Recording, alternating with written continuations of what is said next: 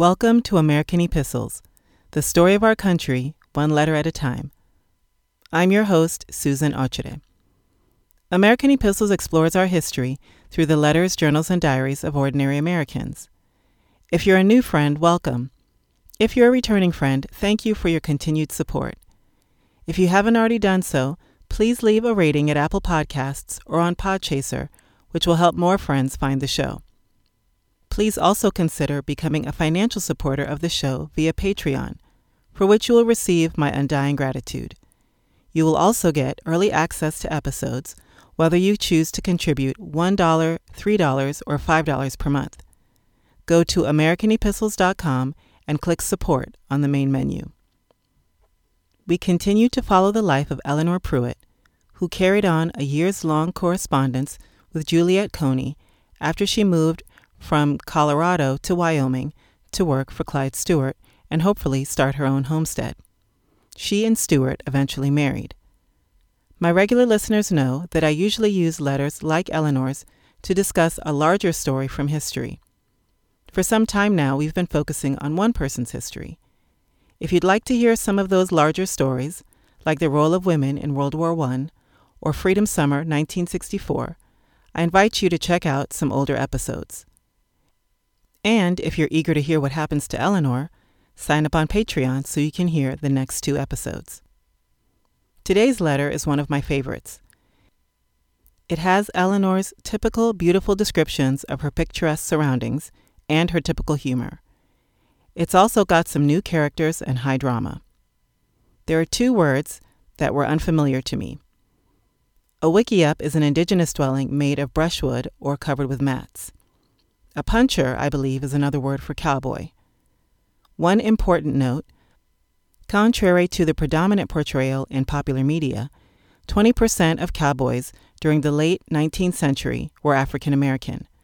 I've included some links in the show notes. And now on to the letter, which is undated. Dear Mrs. Coney, I am so afraid that you will get an overdose of culture from your visit to the hub, and I'm sending you an antidote of our sage, sand, and sunshine. Mrs. Louderer had come over to see our boy. Together we had prepared supper and were waiting for Clyde, who had gone to the post office. Soon he came, and after the usual friendly wrangling between him and Mrs. Louderer, we had supper. Then they began their inevitable game of cribbage while I sat near the fire with baby on my lap.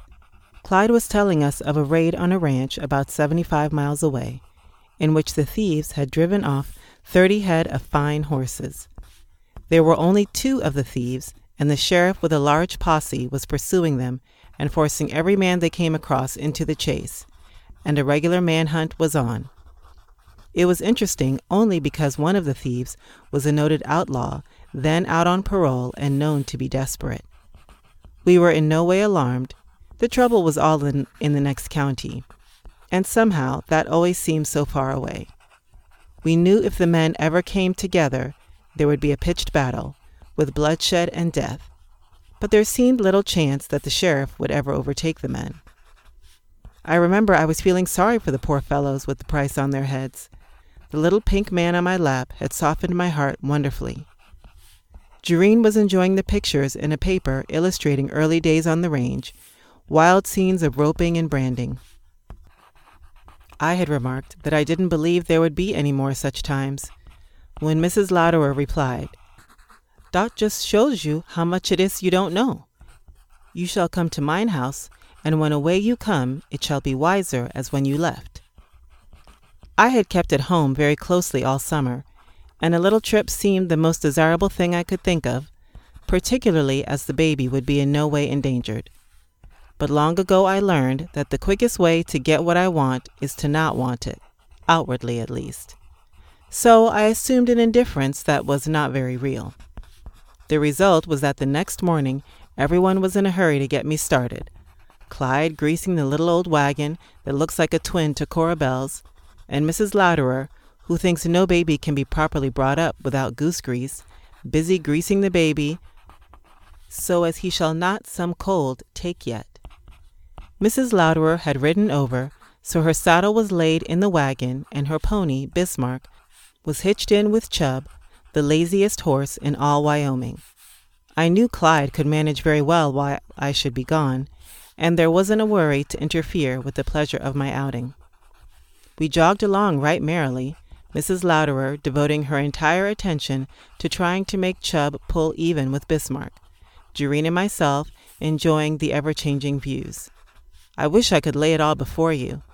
Summer was departing with reluctant feet, unafraid of winter's messengers, the chill winds. That day was especially beautiful. The gleaming snow peaks and heavy forest south and at our backs, west, north, and east, long broken lines of the distant mountains with their blue haze.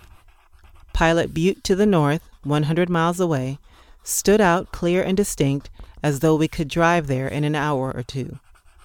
The dull, neutral-colored Badland Hills nearer us are interesting only because we know they are full of the fossil remains of strange creatures long since extinct. For a distance, our way lay up Henry Forks Valley. Prosperous little ranches dotted the view. Ripening grain rustled pleasantly in the warm morning sunshine, and closely cut alfalfa fields made bright spots of emerald against the dun landscape. The quaking aspens were just beginning to turn yellow.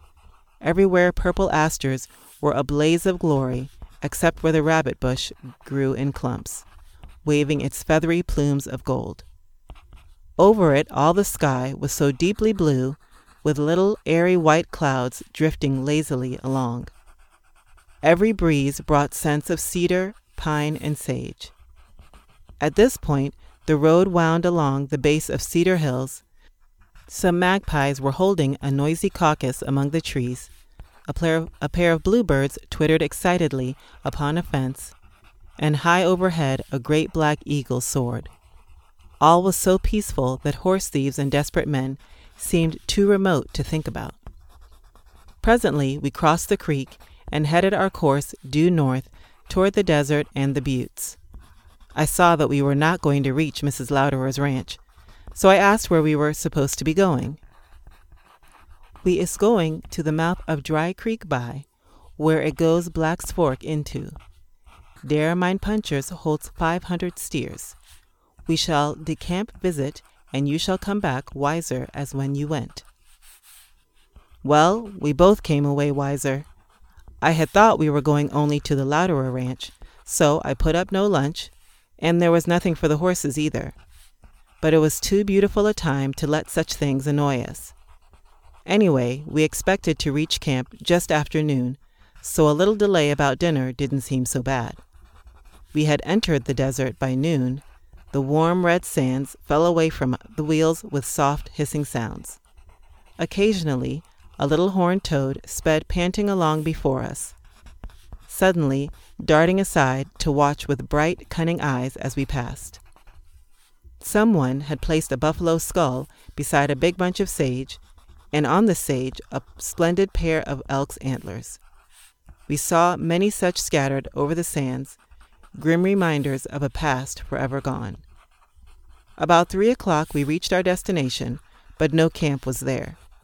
We were more disappointed than I can tell you, but Mrs. Louderer merely went down to the river, a few yards away, and cut an armful of willow sticks wherewith to coax Chub to a little brisker pace, and then we took the trail of the departed mess wagon.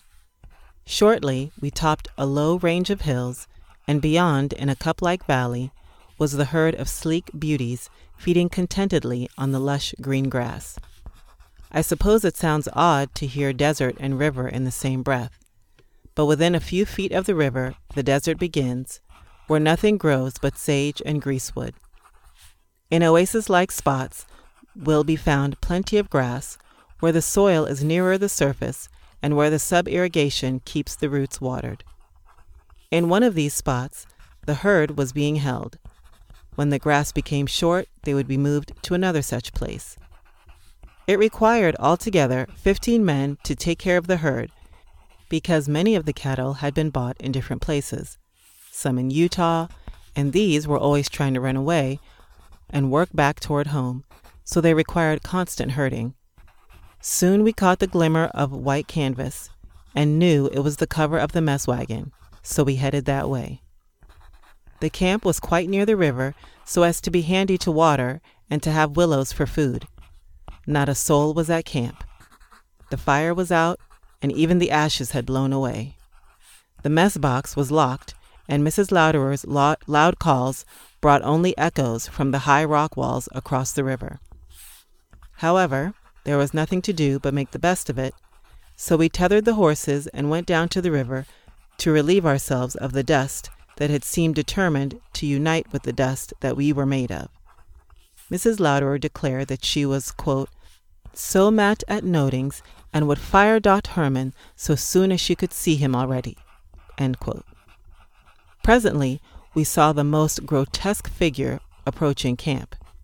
It was Herman, the fat cook, on Hunks, a gaunt, ugly old horse, whose days of usefulness under the saddle were past, and who had degenerated into a workhorse. The disgrace of it seemed to be driving him into a decline, but he stumbled along bravely under his heavy load. A string of a dozen sage chickens swung on one side, and across the saddle in front of Herman lay a young antelope. A volley of German abuse was hurled at poor Herman, who wound up in as plain American as Mrs. Louderer could speak. And who is going to pay the game warden the fine of dot antelope what you have shot? And how is it that we have come to camp by und so starved as we is hungry, and no cook and no food? Is that for why you is paid? Herman was some Dutch himself, however. He demanded, how is it that you have not so much sense as you have tongue?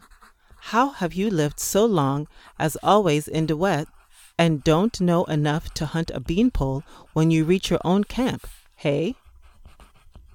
Mrs. Louderer was very properly subdued, and I delighted when he removed the stones from where the fire had been, exposing a pit from which, with a pair of pot hooks, he lifted pots and ovens of the most delicious meat, beans, and potatoes. From the mess box, he brought bread and apricot pie.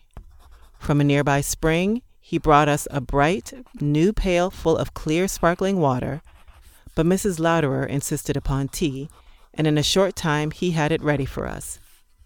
The tarpaulin was spread on the ground for us to eat from, and soon we were showing an astonished cook just how much food 2 women and a child could get away with. I ate a good deal of ashes with my pot roast, and we all ate more or less sand, but fastidiousness about food is a good thing to get rid of when you come west to camp. When the regular supper time arrived, the punchers began to gather in, and the boss, who had been to town about some business, came in and brought back the news of the manhunt. The punchers sat about the fire, eating hungrily from their tin plates and eagerly listening to the recital.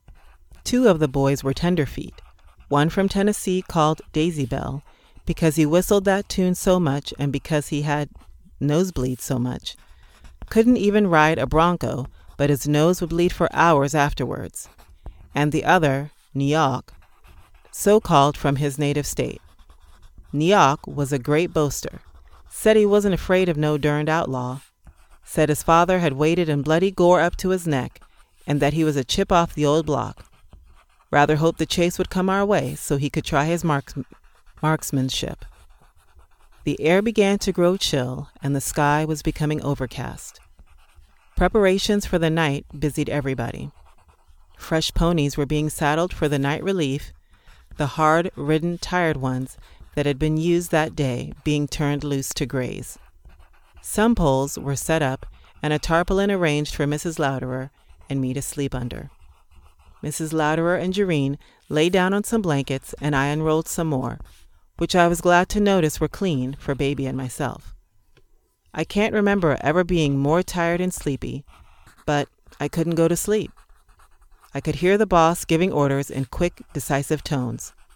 I could hear the punchers discussing the raid, finally each of them telling exploits of his favorite heroes of outlawry. I could hear Herman, busy among his pots and pans. Then he mounted the tongue of the mess wagon and called out, quote, We have for breakfast cackleberries. First what is come is served, and those what is sleep late gets noddings. I had never before heard of cackleberries, and asked sleepy Mrs. Louderer what they were. Wait until morning and you shall see, was all the information that I received. Soon a gentle drizzling rain began, and the punchers hurriedly made their beds, as they do so, twitting Neog about making his between our tent and the fire. I heard one of them say, "You're dead right, pard, to make your bed here, for if them outlaws come this way, they'll think you're one of the women and they won't shoot you. Just us men are in danger. Confound your fool tongues. How they going to know there's any women here? I tell you, fellers, my old man waded in bloody gore up to his neck, and I'm just like him."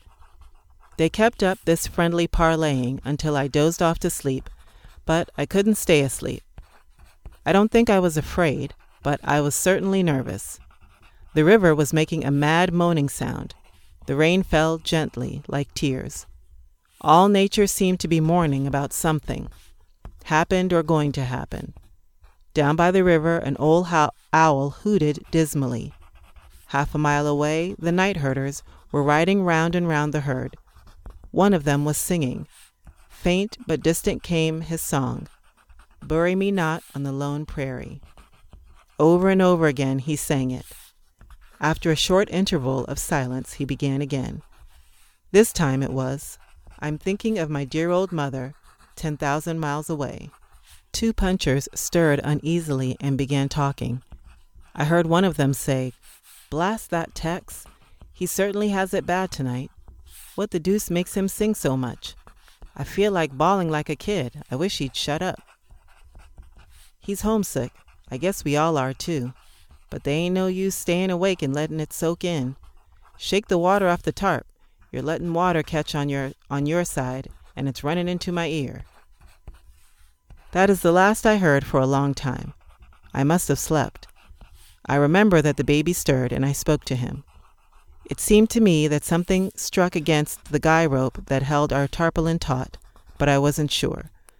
I was in that dozy state, half asleep, when nothing is quite clear. It seemed as though I had been listening to the tramp of feet for hours, and that a whole army must be filing past, when I was brought suddenly into keen consciousness by a loud voice demanding, "Hello, whose outfit is this?" The boss called back, "This is the 7-Up, Louderers. What's wanted?" "Is that you, Matt? This is Ward's posse. We've been after Meeks and Murdoch all night. It's so darn dark we can't see, but we gotta keep going. Their horses are about played. We changed at Hadley's, but we ain't had a bite to eat, and we gotta search your camp."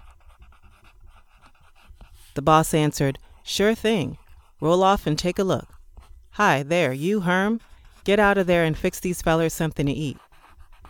We were surrounded. I could hear the clanking of spurs and the sound of wet, tired horses shaking themselves and rattling the saddles on every side. I heard the sheriff ask, "Who's in the wickiup?" "Some women and kids, Mrs. Louderer and a friend."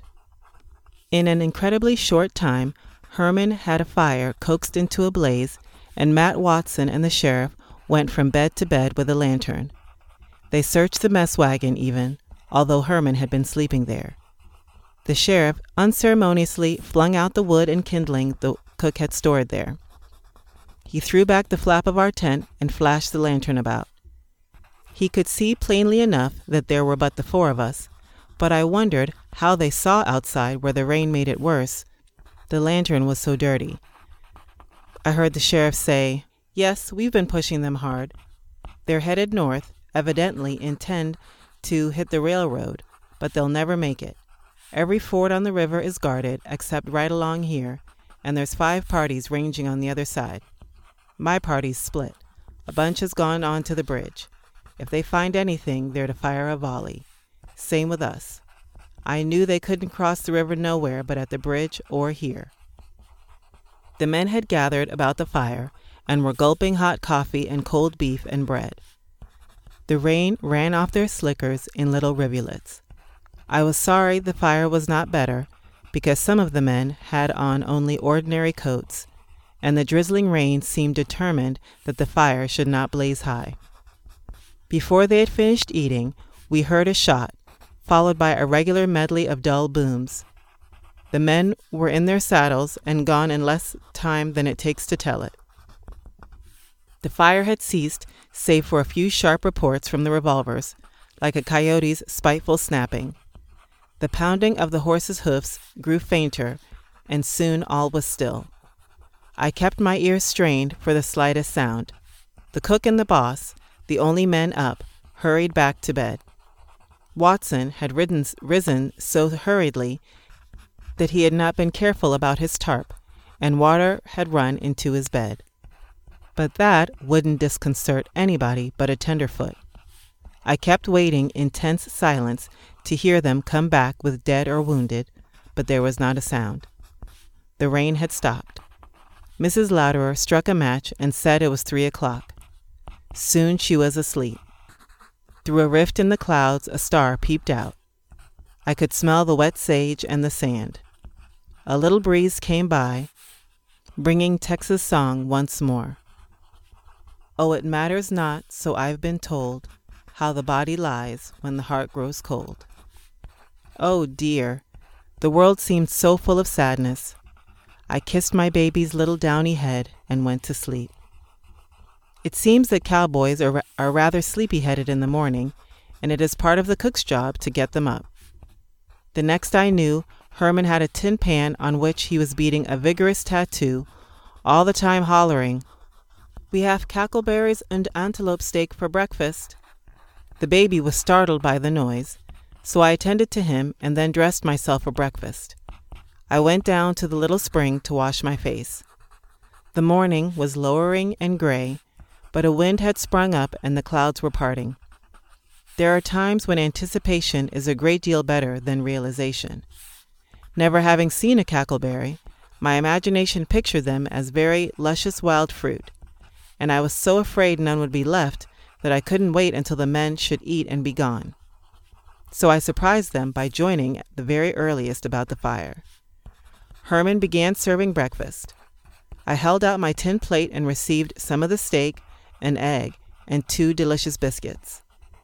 We had our coffee in big enameled cups without sugar or cream, but it was piping hot and so good. I had finished my egg and steak, so I told Herman I was ready for my cackleberries. "Listen to her now, will you?" he asked. And then indignantly, "How many cackleberries does you want? You have had so many as I have cooked for you." Then such a roar of laughter. Herman gazed at me in astonishment, and Mr. Watson gently explained to me that eggs and cackleberries were one and the same. Nyack was not yet up, so Herman walked over to his bed, kicked him a few times, and told him he would scald him if he didn't turn out. It was quite light by then. Nyack joined us in a few minutes. "What the deuce was you fellers kicking up such a rumpus for last night?" "You blamed blockhead, don't you know?" the boss answered. "Why, the sheriff searched this camp last night. They had a battle down at the bridge afterwards, and either they're all killed or else no one is hurt. They would have been here otherwise. Ward took a shot at them once yesterday, but I guess he didn't hit. The men got away, anyway, and darn your sleepy head, you just lay there and snored. Well, I'll be danged." Words had failed him, his wonder and disgust were so great. Nyack turned to get his breakfast.